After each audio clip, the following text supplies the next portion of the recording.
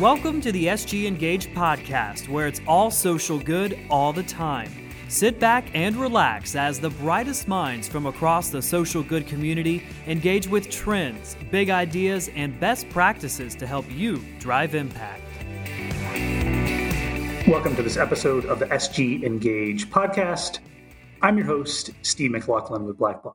We spend a lot of time, energy, and attention on engaging the right donors, building relationships with them, and other key objectives.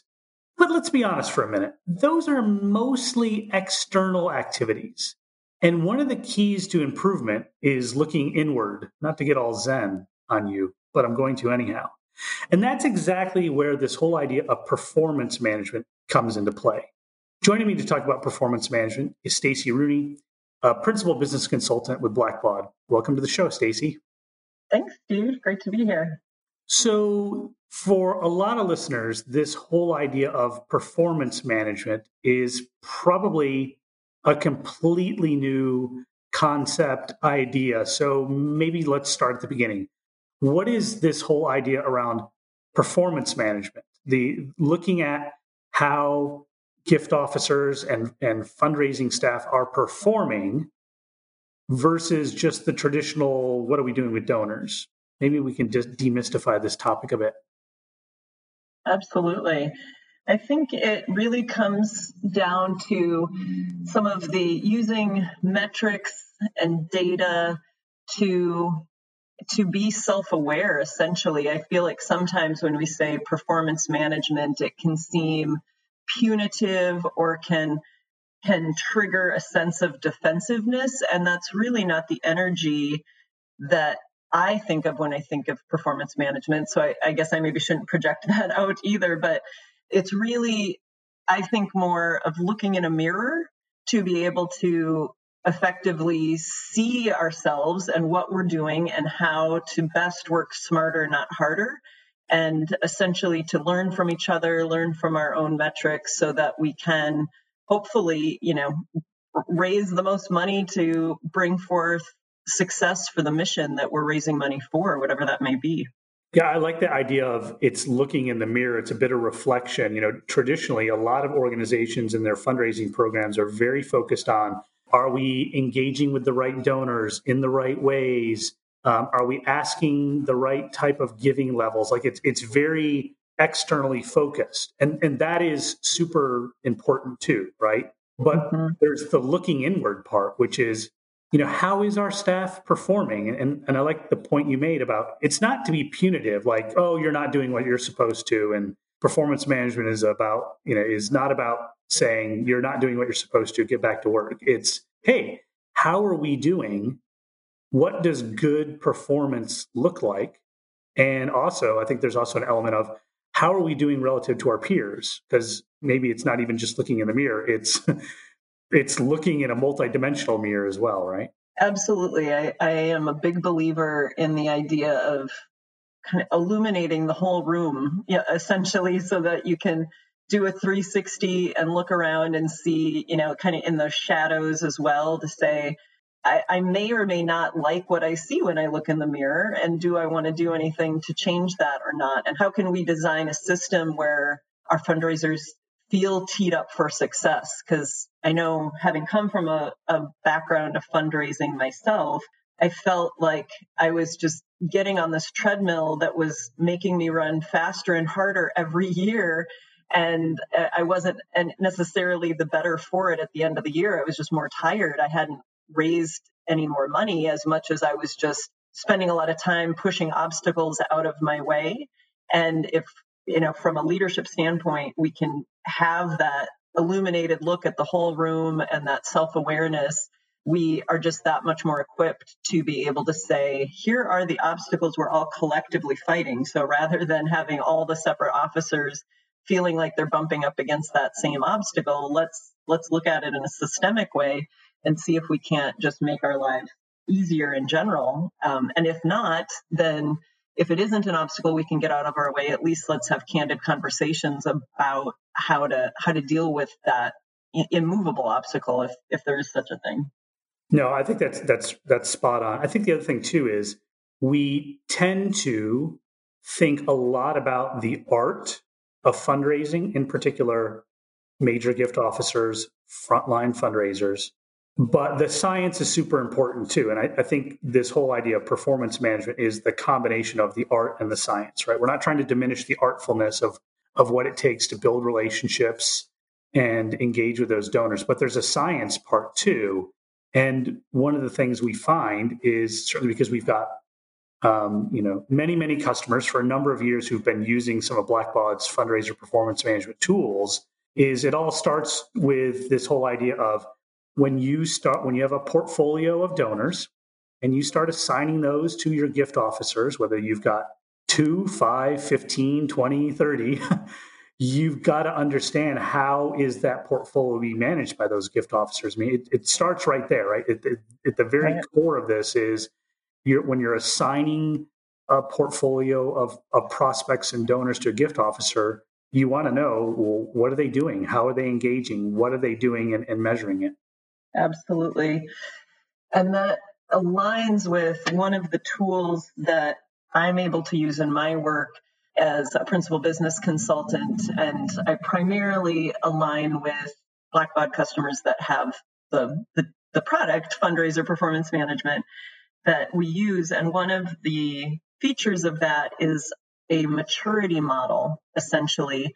And there's 4 different stages in this fundraising maturity model. And the beginning is just, is there a fundraiser somewhere that's entering a contact report or having these conversations? It might be kind of random, or they're just doing their best and don't have a system to support them. But is there somebody attempting to talk to donors about giving? And then the next stage moves into an increased level of intentionality around that portfolio management. There might be predictive models at play. There might be prospect management in general, just increased intentionality and research around, okay, if this officer is going to go out and talk to people, let's try to make sure they're the quote unquote right people, or people that we think are going to be more lucrative or have higher affinity. And then the stages 3 and 4 get into a little bit more sophisticated fundraising, where it's the use of proposals to have that intentional long-term plan with a donor, where you might be planning a big ask that's maybe 12 months, 18 months out, and what steps are you going to take to build toward that and capturing that in the data. And I know when we work with organizations, one of the first things we do in that maturity model is sort of plot out, where are you today?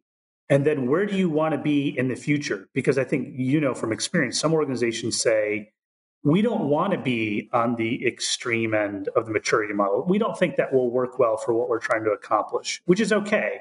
But knowing where you are and where you want to get to is super important. Absolutely. Again, that's a conversation where I usually use that message of it's just like looking in a mirror. And do you like what you see? Is this where you want to be as an organization? Maybe it's stage 1, maybe it's stage 2. There's no shame in happily being at that phase and saying, this is good for us. And I guess I should have added too, part of what's underneath the concept of the maturity model is looking at 3 main legs of a stool, I guess, which are some might be more in our control than others, but it's the level of output that as fundraisers you have.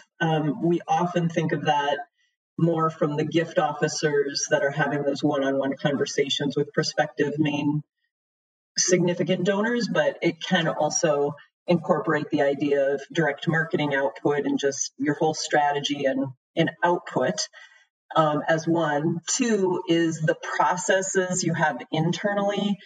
And that gets to the idea we were talking about of are your people set up for success? Have you removed as many obstacles as possible? Are you thinking about how many people you have on the front lines that are outward facing versus the ratio of how many people are supporting that on the back end? So process is the second. And then the third is budget. And certainly with the times that we're living in right now, budget is a big concern. And there might be people and organizations that have aspired to higher levels of maturity at a faster rate than what budget may allow right now. So again, it's just being real with ourselves, acknowledging what's within our control and what isn't, and playing the best game we can with the hand that we're dealt. The other thing that I found really fascinating about this work is that because we have, at this point, probably tens of thousands of fundraisers and gift officers using this solution for a number of years, we have a lot of longitudinal data, right? I would sort of compare it to if you have a Fitbit or an Apple Watch, and millions of people have those, there's a tremendous amount of data and patterns that you can then look at to see what does good performance look like. Curious if you could talk a little bit about some of the things we've learned about good performance and bad performance of sort of what does the top performing fundraiser persona look like from a data perspective relative to others that maybe fall short. That's a great analogy with the data that we have on our Apple Watches or what have you. Yes, we have spent some time digging into, it's a concept we've called prime officer.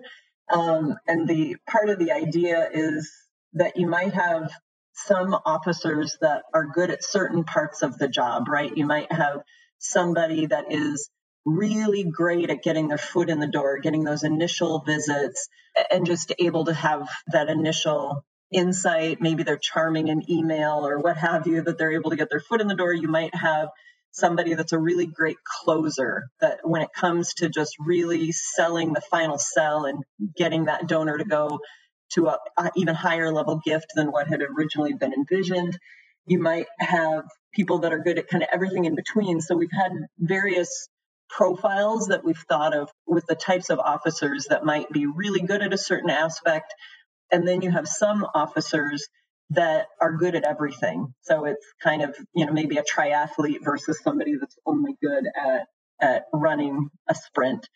And those prime officers that are really good at a lot of things, we've been trying to dive in more and more to their behavior and how can we identify that early and what is the best, not that there's a uniform way to manage officers, but is there a philosophy of, just get out of the way. When you have a prime officer, just let them run wild and do their good work. And I think a lot of it comes down to that there's a discipline, that keeping at it, making sure you're doing those contacts, getting those visits and building those relationships. And there's a discipline to that, probably again, similar to maybe a marathoner or an athlete that even when they don't feel like getting out of bed at 5 a.m, they still go to the gym. So there's that element of discipline. And then there is, I guess, similarly, you can kind of tell when you're watching certain athletes that are enjoying what they're doing as well. It's not just that they're begrudgingly going to the gym, that they're really driven to want to accomplish that goal. So in fundraising, it's probably those fundraisers that are also really attached to the mission for which they're raising money for and feeling connected to. So that, again, back to that art and science, where the science part, you can measure how many minutes were you at the gym, how many contacts have you made in the fundraising world, how many gifts have you closed, how many proposals have you entered if you use proposals. And so you can measure that, but then there is also going to be what's that art of when you're in front of a donor, when you're selling the story, and when you're making sure that they're really understanding the mission and the importance of the mission. That can be a bit more of the art side of things, where you're letting your passion for that shine through.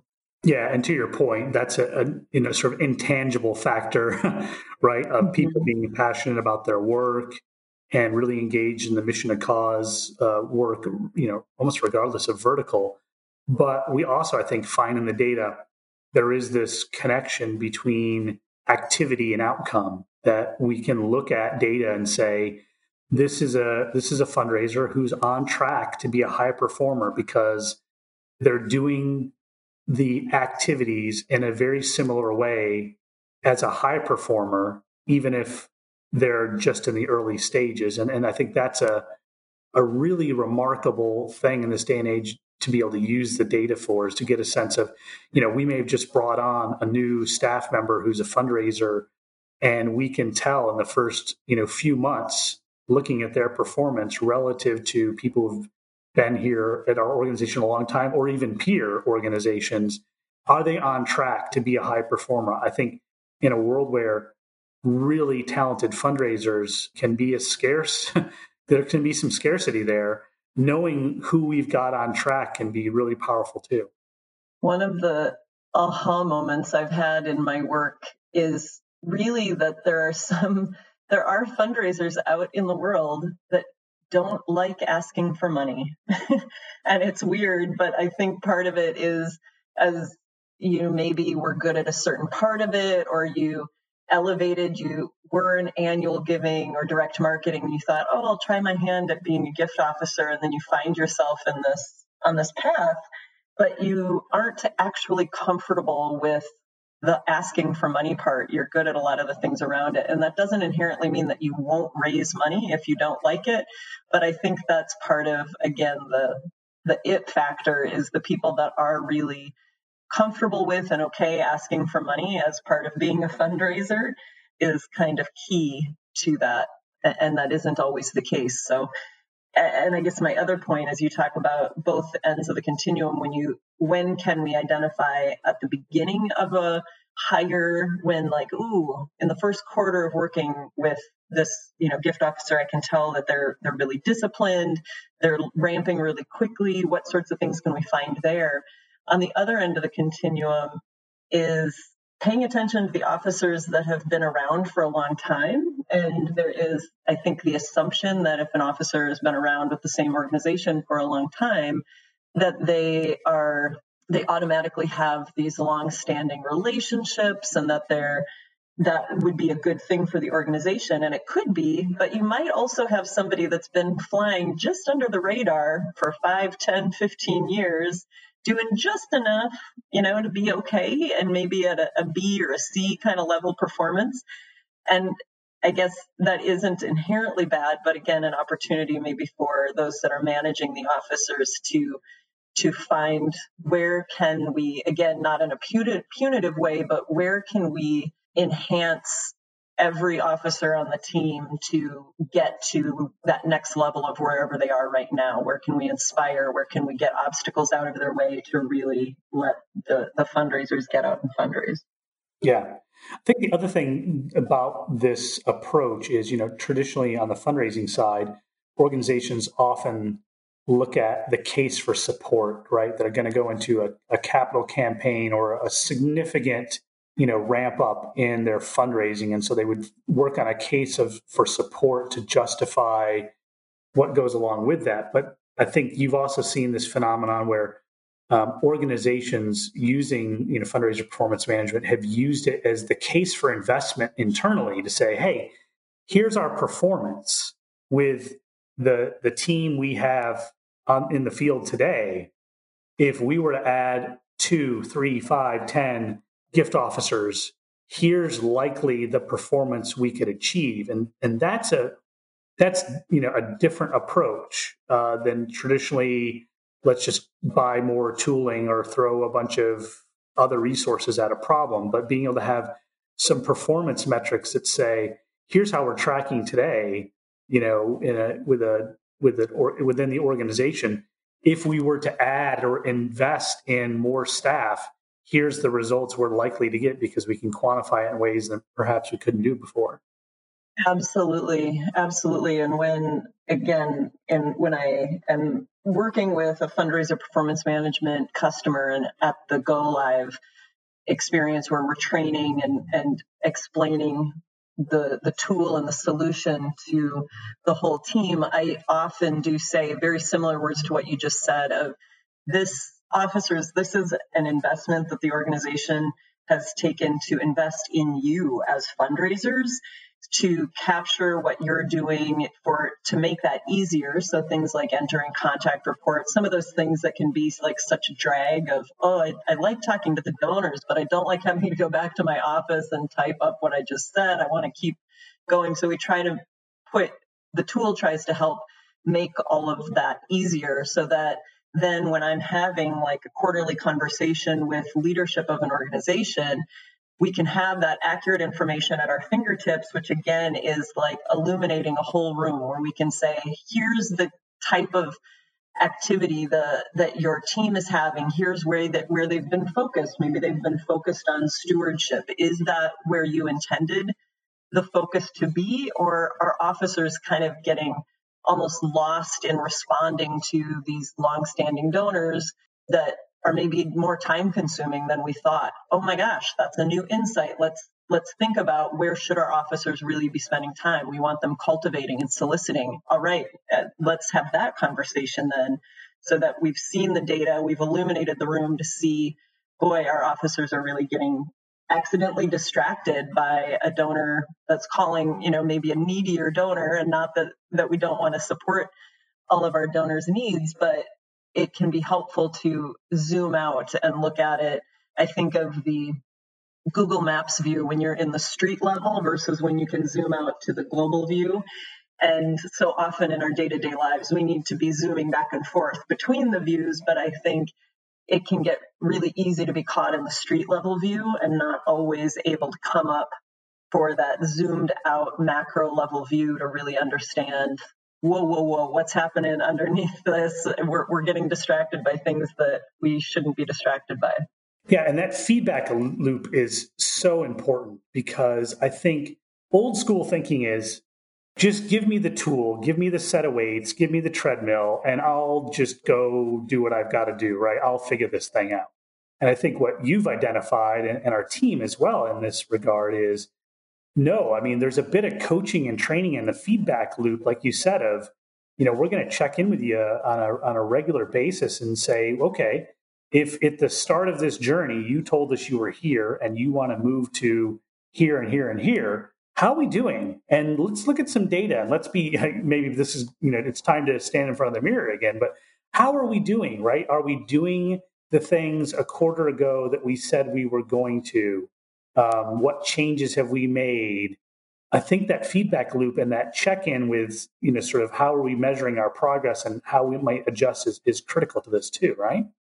Absolutely. And I think of myself and my workouts, and that I might say, I have a goal of running a 5K in 3 months. And then if I'm working with a coach who says, okay, then that means you need to run 2 miles today, I'm going to resist, even though I know I want to get to my ultimate goal. I don't always want to do the work to get there. But to your point, by just putting a treadmill in my home and looking at it isn't going to make me qualified to run the 5K in 3 months. I need to do the work to get on that treadmill and actually execute, so that in my role, and those of us that are principal business consultants, it is that sense of being a coach to say, okay, you invested in this, but we're not going to let you just have that treadmill sit in the corner of your room while you watch TV and try to forget that it's there. You wanted this. We're here with you. Let's make sure we're making the progress toward the goals that you said you wanted to accomplish when you first made this investment. Yeah, I think that's a good way to bring it all together. Is it starts with knowing you want to do better, you want to improve, having some goals, but also having a coach, a trainer, a partner along the way that helps check in. And certainly, maybe an interesting topic to close on is that data has also allowed us to see patterns in terms of what's been happening with COVID and the impact that potentially has had frontline fundraisers. Any insights you might share around some of the things we've seen there in the past couple of months? Certainly, we hear a lot about gift officers suddenly Zoom and FaceTime become their best friends as a way to engage. But is there anything interesting we've seen in the data so far?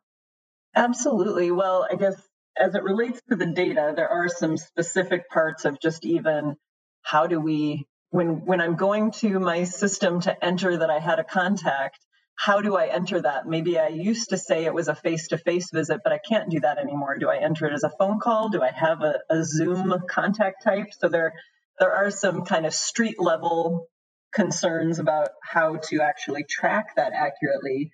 But if I zoom out, I think one of the the things we're observing when we look at we do see an increased number of contacts happening. They aren't obviously all face to face, but I think there were a fair amount of wellness check-ins and just conversations trying to make sure that that relationship is secure and that the mission of the organization is clear to the prospective donors.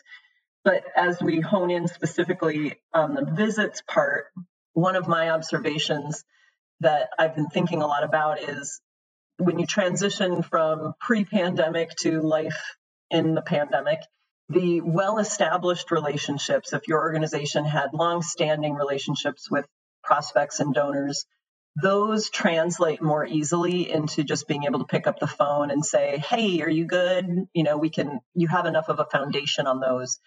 And then on the flip side, I've heard some really cool anecdotal stories about interesting acquisition or discovery conversations that are happening just as donor behavior might be shifting a bit in this time. People that maybe feel fortunate to have a job and or income to trying to support organizations that might be struggling.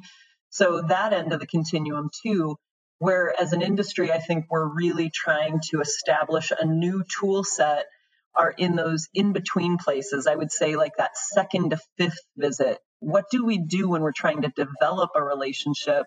And maybe historically we would say, come for a site tour or, meet me for coffee beyond this. And we don't have all of those tools. So I think we're just trying to level set as an industry of, okay, if I can't meet you person to person, or if I can't invite you to a reception, what's the virtual equivalent of helping us take this relationship to the next level and helping the prospective donors get connected to the mission of the organizations? Yeah, like you said, we're all learning to adapt, and having a tool that helps us see how that adaptation is going, it can be super powerful too, right?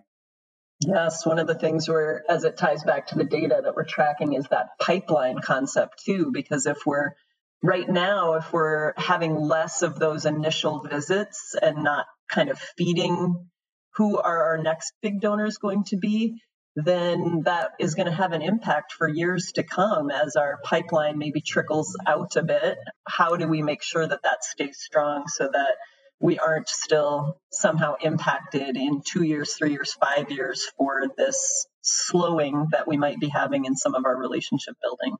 Stacy, thanks for joining us on the show here today, and hopefully we'll have you back in the future. We can dig into this topic in greater detail as well. I'd love it. As you can tell, it's an area I'm passionate about. Thanks for having me, Steve.